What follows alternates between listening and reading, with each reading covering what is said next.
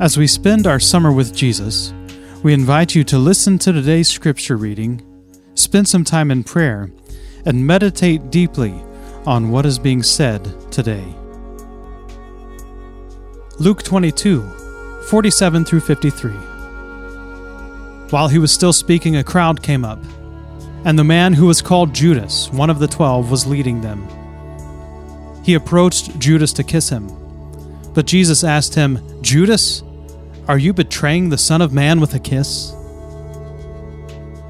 When Jesus' followers saw what was going to happen, they said, "Lord, should we strike with our swords?" And one of them struck the servant of the high priest, cutting off his right ear. But Jesus answered, "No more of this." And he touched the man's ear and healed him. Then Jesus said to the chief priests, the officers of the temple guard, and the elders who had come for him, "Am I leading a rebellion that you have come with swords and clubs? Every day I was with you in the temple courts, and you did not lay a hand on me. But this is your hour, when darkness reigns."